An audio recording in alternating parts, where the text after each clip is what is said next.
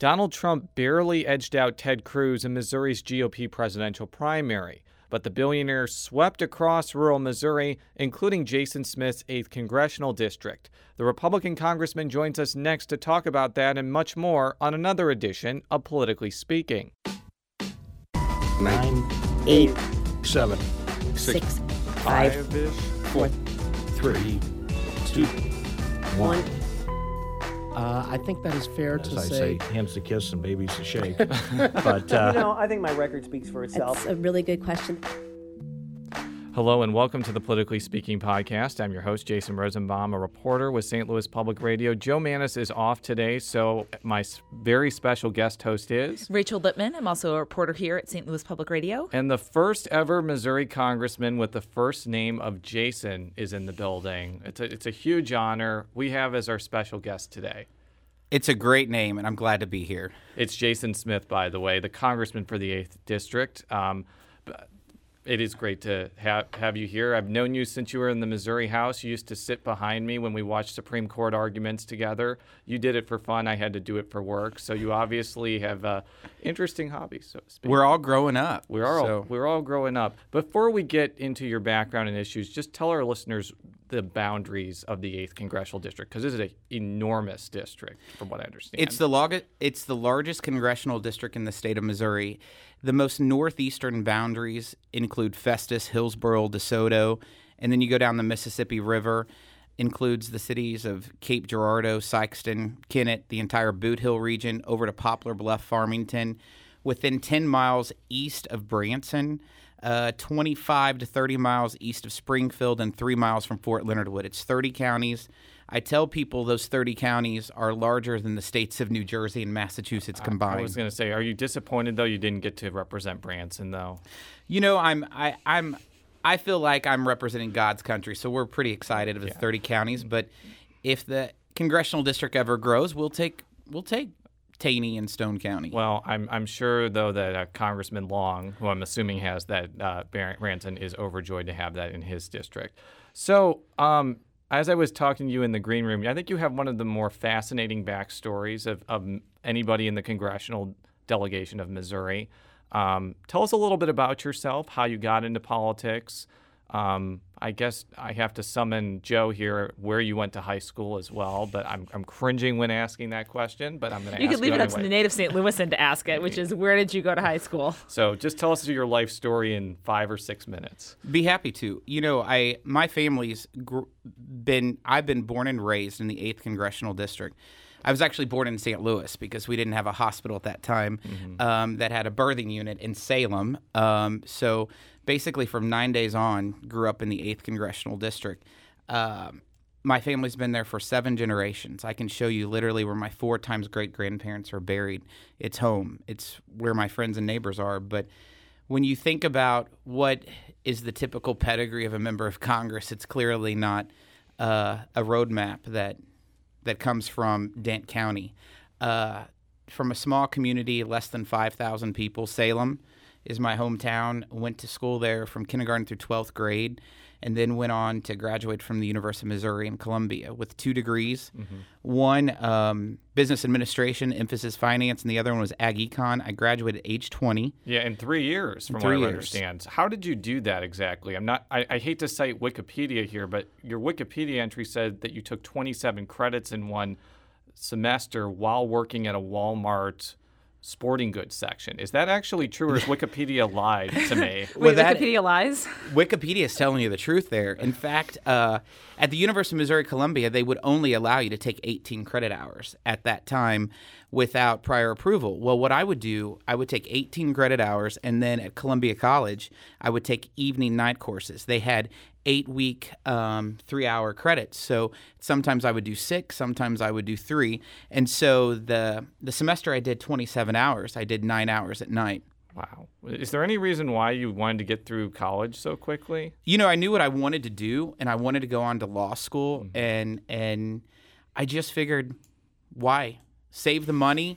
You know, that's less room and board, and that's what my plan was. Especially if you're paying for it yourself, which it sounds like you were. Exactly, and I didn't want to continue to have those higher higher student loans. So I figured 3 years instead of 4. Now, I did want to touch on this as part of your background, but also part of policy before we get into your political career. I believe you're one of the few members of Congress that still has student loans. I think that kind of probably makes that issue a lot more personal for you, that affects millions of people. Tell us a little bit about that and kind of how you look at that issue, considering it affects you directly. It's very interesting with a lot of the issues that we have full-out debates on in Washington. And when you have the personal experience and can say directly that I understand student loans, I understand what it's like to be paying student loans back. I'm still currently paying student loans. Undergraduate wasn't too bad. It was graduate school where the student loans really added up in law school. So it definitely gives a different perspective when you're talking about issues that you clearly understand because you're living them. Now, Senator Claire McCaskill has been on a statewide tour about college affordability. I'm going to play a clip from her talking about her idea about how she wants to allow refinancing of student loans. I'm not going to ask you to respond to it because it's an issue that I don't think you know specifically about her plan, but maybe just as a jumping off point to talk about the issue more. Here's what she had to say about that. This should be simple. I don't know why Republicans are opposed to allowing students to refinance student debt just like we allow people to refinance their mortgages. Why should a student have to be paying higher than market interest to the government for their student loans? I mean, that's what's really offensive about this, is the profit that's being made on the backs of these kids as they're struggling as they get out of school is going to the United States government. Now, I know that this has been kind of a Democratic talking point for a couple years now, that they want to make it easier to refinance student loans or make student loans more affordable. As a Republican, as somebody who where the issue actually affects you directly, what has been kind of your thoughts on how to proceed on this issue from a federal perspective? It's something that definitely is broken and needs changes. So I would have to agree with that statement. I don't believe the government should profit, off of their citizens. I'm from being a conservative who believes in free markets and opportunity and competition. This needs to be on the outside. I strongly believe that people should be able to refinance and have lower interest rates. And so there's clearly some ground where I think Republicans and Democrats can work together on this issue. This is an issue that is of importance to me because it's important to a huge generation. There's only a few millennials in Congress, and I'm considered by some as a millennial. I was going to say, you were born in like 1980, 1981. 1980. You're on the very edge of millennialness there. Right on the edge. So between myself and Miss Elise Stefanik, we argue whether a millennial considers 1980 or is it 82. Yeah, but that's definitely something that I think will be talked about in Congress more. But kind of continuing on your trajectory, in 2005, you were fresh out of law school. Frank Barnett had won an upset victory to the Missouri Senate, although some would say it wasn't an upset because he was a good candidate. We'll let others decide that. And the seat that encompassed Dent County became open in a special election. Tell us why you decided to run for that seat and what that experience was like, because this was a situation where it was a seat that was previously held by a Democrat, and you as a Republican were trying to take it back. What was that decision-making process like? It was a seat that was held for over 20 years by a Democrat, and I believe from what I researched that only 2 prior Republicans had ever held that seat, and both of their last names were Stillman. Dorman Stillman and David Stillman, yes. Father and son. Sarah Stillman, who was our state treasurer. It was her husband. So it was an uphill battle. And I actually had just been practicing law back in my home in the Salem, Cuba, Rolla area, and literally was trying to find someone to run for that seat. And then people started saying, Jason, you should run for this seat. I was 25. I just turned 25 years old. Right. And then I thought, well, I think I can do just as good as anyone else. Well, then other people from Jefferson City actually said, no, you're too young, you can't win. And then they started calling around and trying to get other elected officials to run. And literally, people kept deciding to run, and then they decided not to run. But it did end up where it was like a special election where there was a nomination process. You had to go before the committees, and I had to beat out one gentleman, but did get the Republican nomination. Went on in a special election. I can tell you, I worked that special election like I've never, I never thought a candidate could work. Some doors I would hit 5 times. And being a county that covers an area that covers 4 counties, your largest populated city was less than 5,000, but there's 35,000 people in your state rep district. That was a lot of gravel roads. Yeah, and spoiler alert to our readers, you ended up winning that race? We did.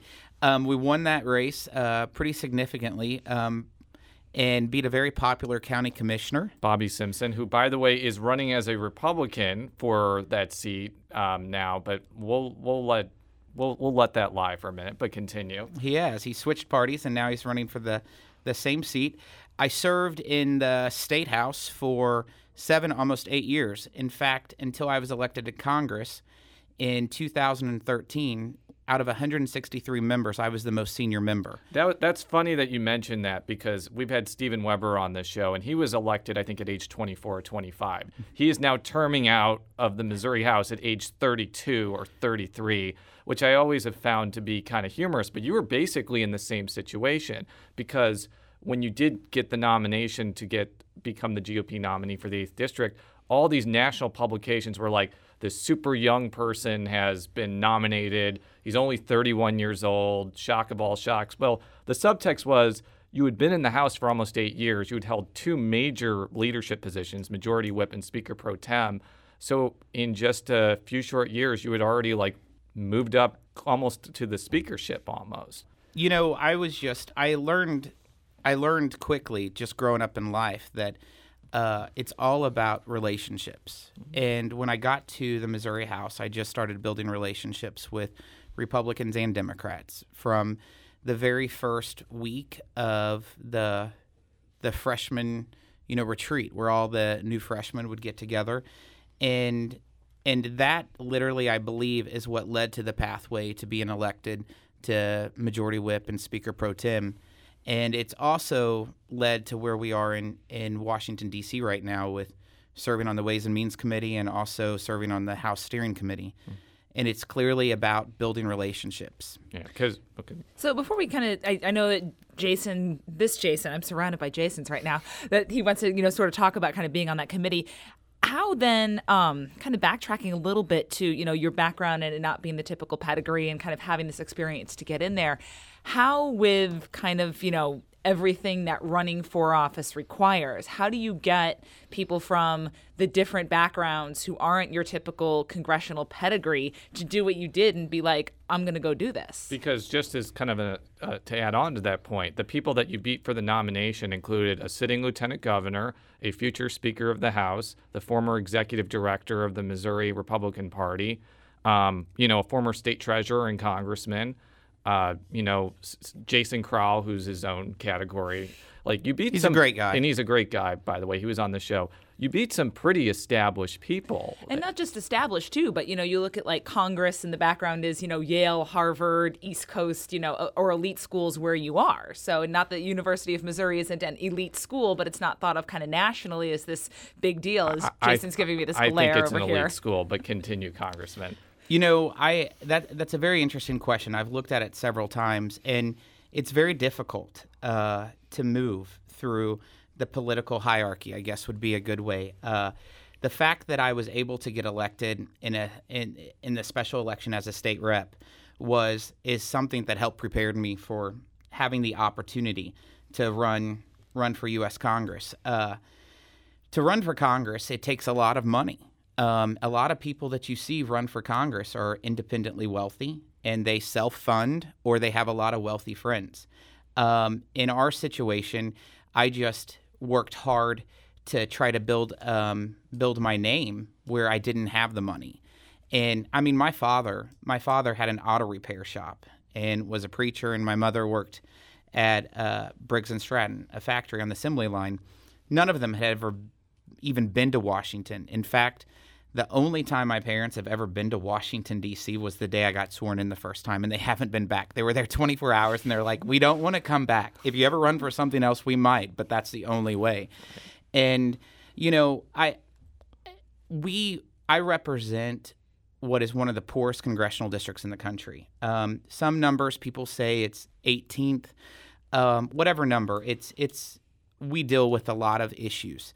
And it's quite interesting being in Congress. And it was just a month ago. I was on the House floor talking with some members of Congress, both Republicans and Democrats. And one of the members of Congress made the statement that, do you know anyone on food stamps?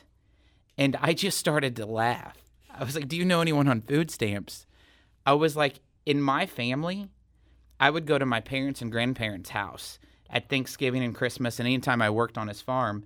And in order just to wash my hands, I had to go outside and pump water out of a cistern that they collected the water from the tin roof outside because they never had running water. They died never having running water. But they weren't ever on food stamps or welfare, but they qualified, but they were too determined not to.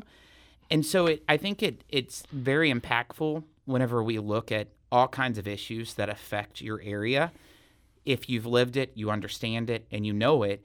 And I feel like having the opportunity to represent 750,000 people in Southeast Missouri is a unique opportunity that not everyone has, especially with the unique circumstances and challenges that you experienced growing up. Well, just to kind of piggyback on that, when you were running in the general election, I remember reading like editorials from the Post-Dispatch talking about how that election should have been all about fighting poverty. They obviously endorsed your Democratic opponent, who is a former state rep, Steve Hodges, a great person, by the way, who I got to know as well for when he was in the state house. But they kind of insinuated that you didn't really know what poverty was and didn't really understand it, which I always thought was kind of odd because knowing your background, you probably lived through a lot of this and you probably did understand it, but you were probably taking a different political perspective and philosophy toward it. I'm sure you read all of that. I'd be interested to hear what your perspective was when you read things like that. When I read that editorial, I really wanted to go to the board and just explain my case.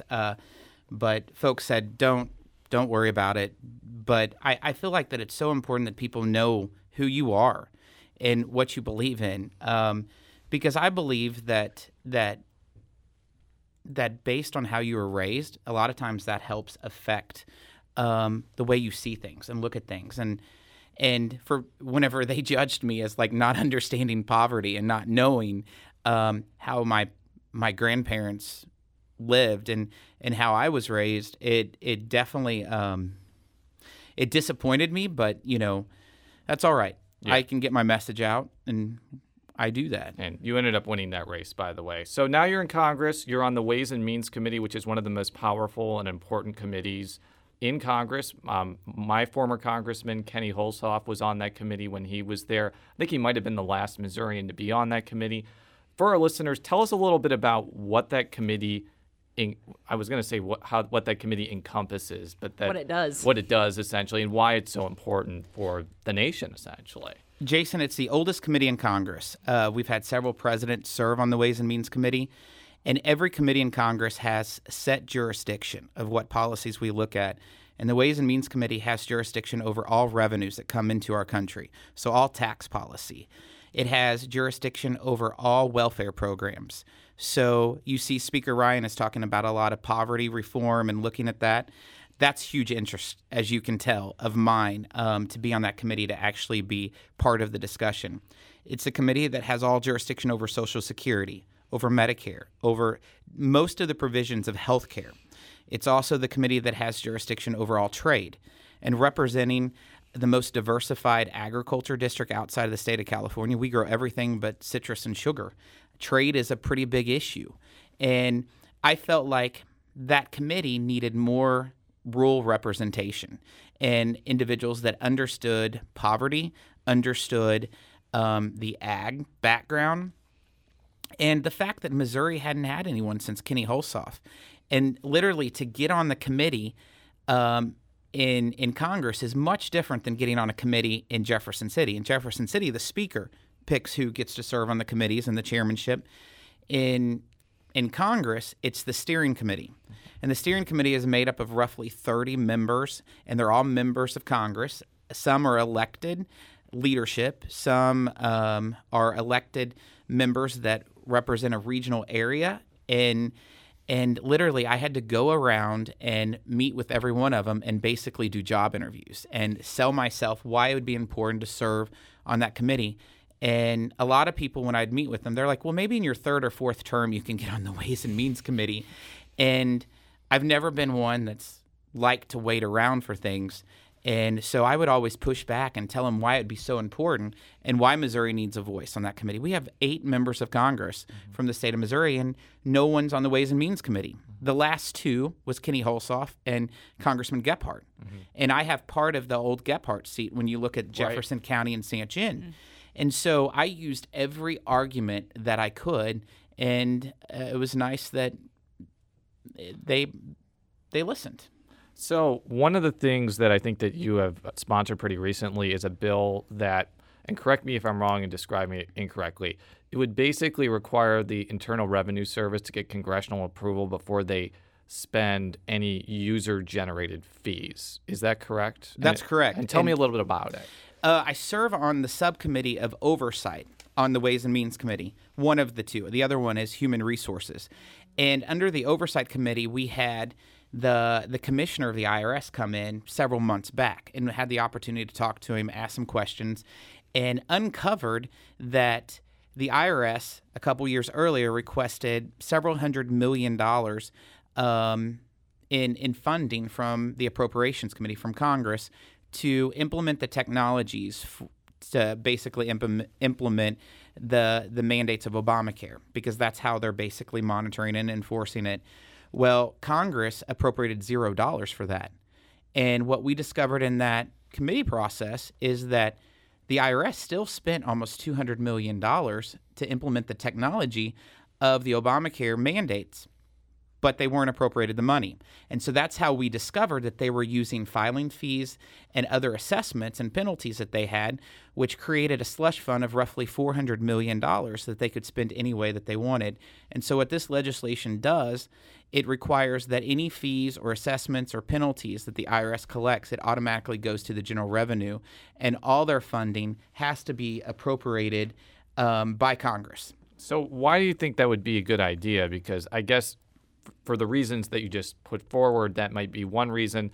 The IRS may say, well, we need some latitude of how to spend this money.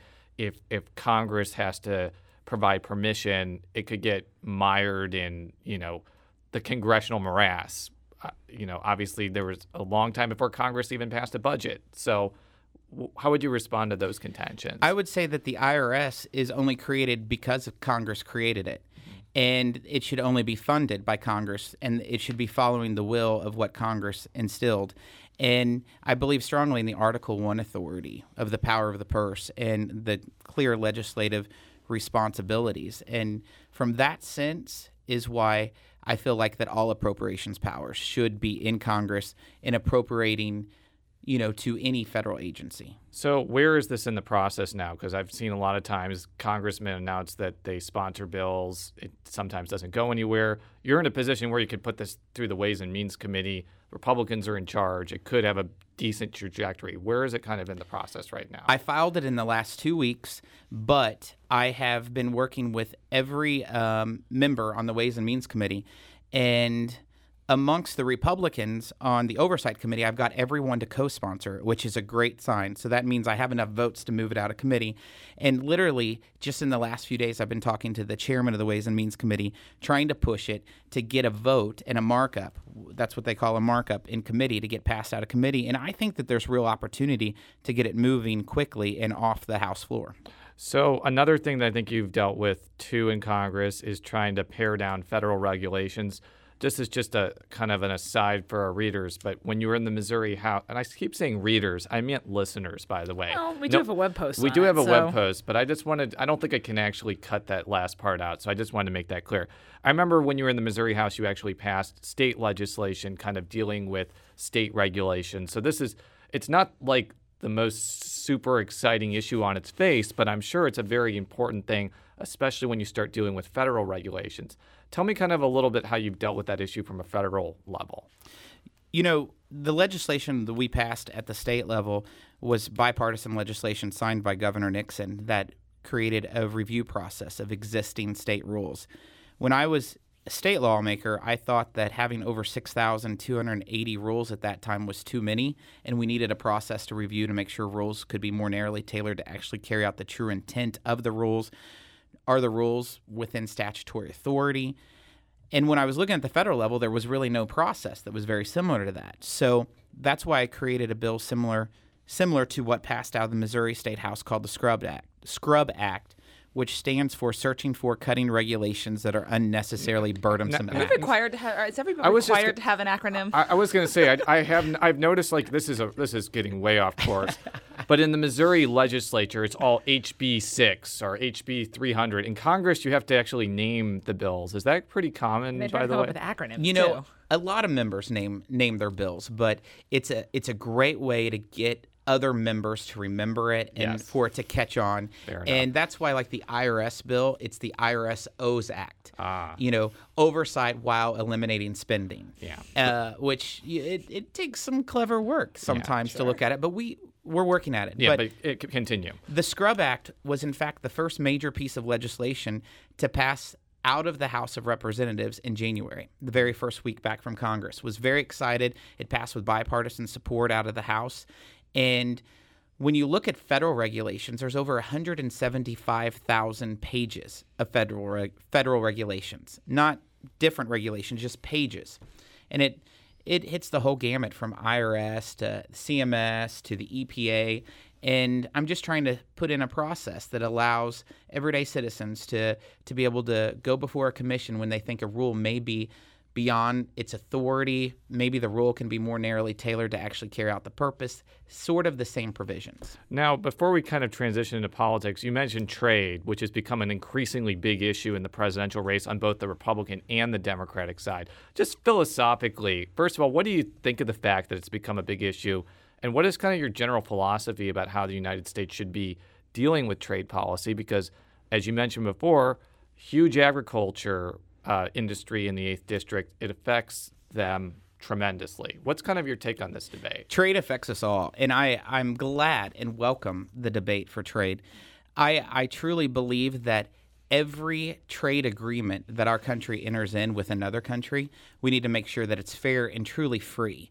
And I have a lot of concerns. Like right now, we have a trade agreement called TPP that was negotiated with several Southeast Asian countries. And there's provisions in there that cause great heartburn. And before we enter into trade agreements, it's going to run with our country for years to come. We need to make sure that it is the best deal possible.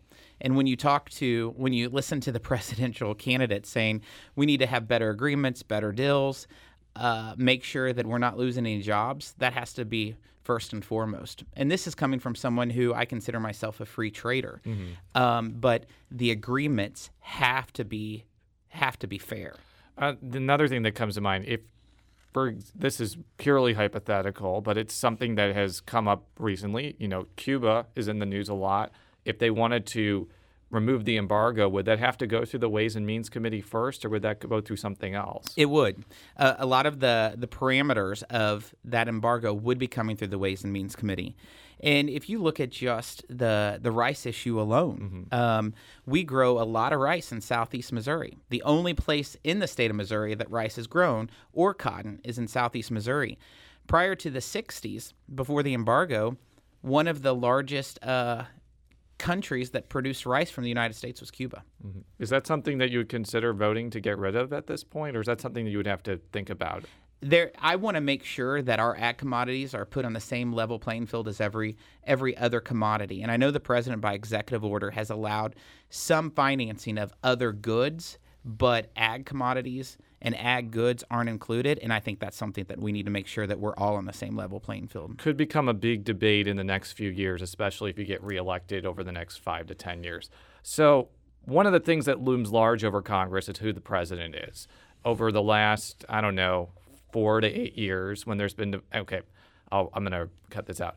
Over the last 4 to 6 years, when the Republicans had at least control of the House, are now the control of the House and the Senate, there's a very acrimonious relationship between the president and Congress. Now you have a situation where Republicans hold both houses, and now there's a presidential race going on, and who knows who's going to be the next president.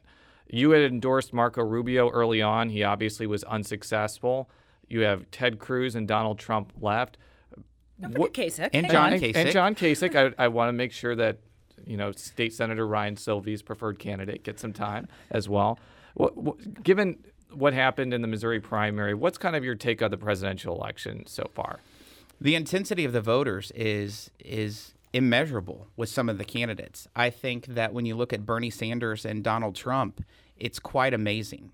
You hear Bernie Sanders and you hear Donald Trump that millions of people are voting who typically don't vote, that are voting for both of them. I believe them.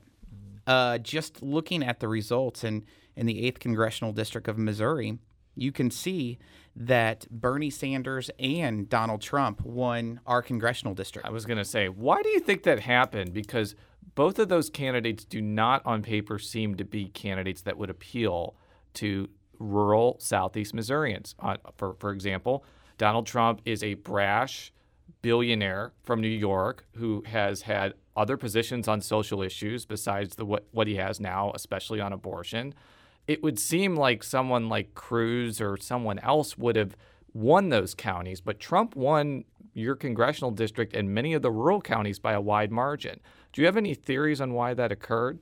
Trump won 29 of the 30 counties. The only county that he did not win in our congressional district was Cape Girardeau. And what that tells me about Bernie and Trump winning our congressional district is that folks are angry. And Bernie represents the angry section of the party, of the more liberals, and Trump represents the angry section of the party of the more conservatives.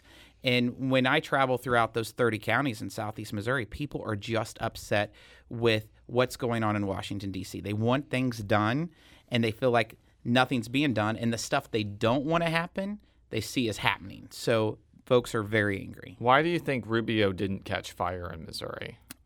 Rubio was doing a great job, and then I think whenever he started doing late attacks in some of the debates, that's where you saw his numbers start going down. Yeah, definitely. And Marco is a good friend of mine. He's a great gentleman who has incredible character and would be a great president. He put all of his resources and his focus in Florida and didn't come to Missouri on the 15th because the election that mattered at that point was Florida. And I asked because there were a lot of prominent Missouri Republicans, such as yourself, such as House Speaker Todd Richardson, many other state legislators who endorsed Rubio early on, which is usually a good sign because sometimes they come with pre-existing political organizations that can help another candidate out. But it just seemed to me when Rubio wasn't visiting the state and Cruz and Trump both were, the writing was on the wall that he wasn't going to do very well here. So it was clear that his focus, without a doubt, was Florida, and he made that very clear to all of us. And Florida didn't work out. I want to play a clip now from a St. Louis County political activist. Her name is Frida Keogh. I believe she might be a committee woman in St. Louis County, but she's a Ted Cruz supporter. I asked her if Trump was the nominee, whether she would support him or not. This is what she had to say. If he wins the nomination, I guess we'll all get behind him. But at this time, I really would like to see somebody else. Why? He's just a bit too erratic, and I'd like to see a coherent policy from him. He just shouts things off, and the media just loves it. So I've read in the Southeast Missouri, and you were probably asked the question whether you would support Trump, and I believe that you said that you would. First of all, is that correct? It's correct. I would support. Of the three candidates that's left, I would support any of the three if they become our nominee. So the reason I played that clip is there is a large segment. I would say by large, I could say anywhere from 20, 30, 40% that are pretty much dedicated to saying, I will not vote for Trump under any circumstances. And for reasons that she just kind of brought up. What do you kind of make of that? And do you think that's going to make it tough for other candidates around the country and in Missouri to win if there's a large segment of the Republican Party that is not going to vote for Trump if he's the nominee? If there's a large segment of the Republican Party that stays home and doesn't vote, that clearly will affect everyone down ballot.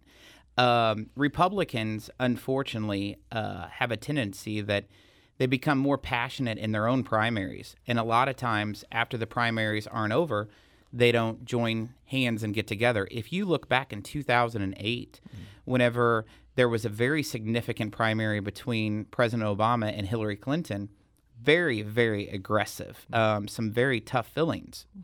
But they all joined together. And I hope that we can do it from this point. What's interesting is that I think Donald Trump is probably one of the most centrist presidential candidates we've had in a long time. And some people will argue with me on this, but I think Donald Trump is winning these elections based on he's winning a group of Democrats, he's winning a group of Republicans, and a lot of independents. And when I say a lot of independents, these are people that will vote occasionally, but they are energized because he's caught their attention. When you check and do a poll on Donald Trump on name ID and it comes back 100%, Yeah. that's incredible. That's hard to beat. There's very few candidates that have 100% name ID. And so I think if just the Republicans can unify that are against him, he's going to be very difficult to beat. But it's if they can unify. So we've heard a lot of like hand-wringing about the media missing sort of like the anger on both sides and not understanding why Trump and Bernie kind of caught fire. Do you think that like political figures like yourself or other members of Congress or sort of, you know, the structure missed it too? Did just everybody miss it? Well, I think for what's happening with Bernie and Trump, you're seeing a lot of things aligning. And a lot of people never would have predicted this or would have ever thought it would happen. So I think a lot of folks just miscalculated how upset the American people are on both ends of the spectrum. Why are they upset? They're just upset because of the items that they believe in haven't been pushed, whether it's liberal agenda items or conservative agenda items. Because in a lot of sense, we're very polarized. And when you're looking at 435 members of Congress, 434 that I serve with, we are all so different. But for the most part, they represent areas that are totally different. Now, there's one campaign that this may be analogous to that I think you were kind of involved in. That was the 2012 U.S. Senate campaign. I know you were a big supporter of Sarah Steelman. And, you know, obviously Todd Akin won that primary. Todd Akin, and during the primary, didn't really attack his opponents as much as the others, but then he made his unfortunate comments. And then again, a large segment of the Republican Party here either didn't vote in that general election. They voted for the Libertarian because the Libertarian got 6%, which is very high. Or some of them ended up voting for Claire McCaskill as kind of a protest, not necessarily because they liked her. Could you see a similar scenario occur if Trump is the nominee, or even if Cruz is the nominee? Because there's a lot of people that are uncomfortable with Cruz because he's too conservative on issues, or if you're a Trump supporter, you're not really liking how he's handling the campaign. You know, we've been traveling the last 2 weeks and hitting all 30 counties in our congressional district. And I will not forget what a farmer told me in Sikeston, down in Scott County. He said, and this is what he said. He said, Jason, if Donald Trump becomes the nominee of the Republican Party establishment needs to apologize to Todd Akin because, you know, Donald Trump has said a lot of things over the history of his presidential cycle and even before. But I think that when you look at that presidential race, a lot of people stayed home. Mm-hmm. And a lot of people didn't stay home. You mean that U.S. Senate race? In the U.S. Senate yes, race. Yes. A lot of people stayed home, and a lot of people may have not stayed home, but they just didn't vote in that race. Right.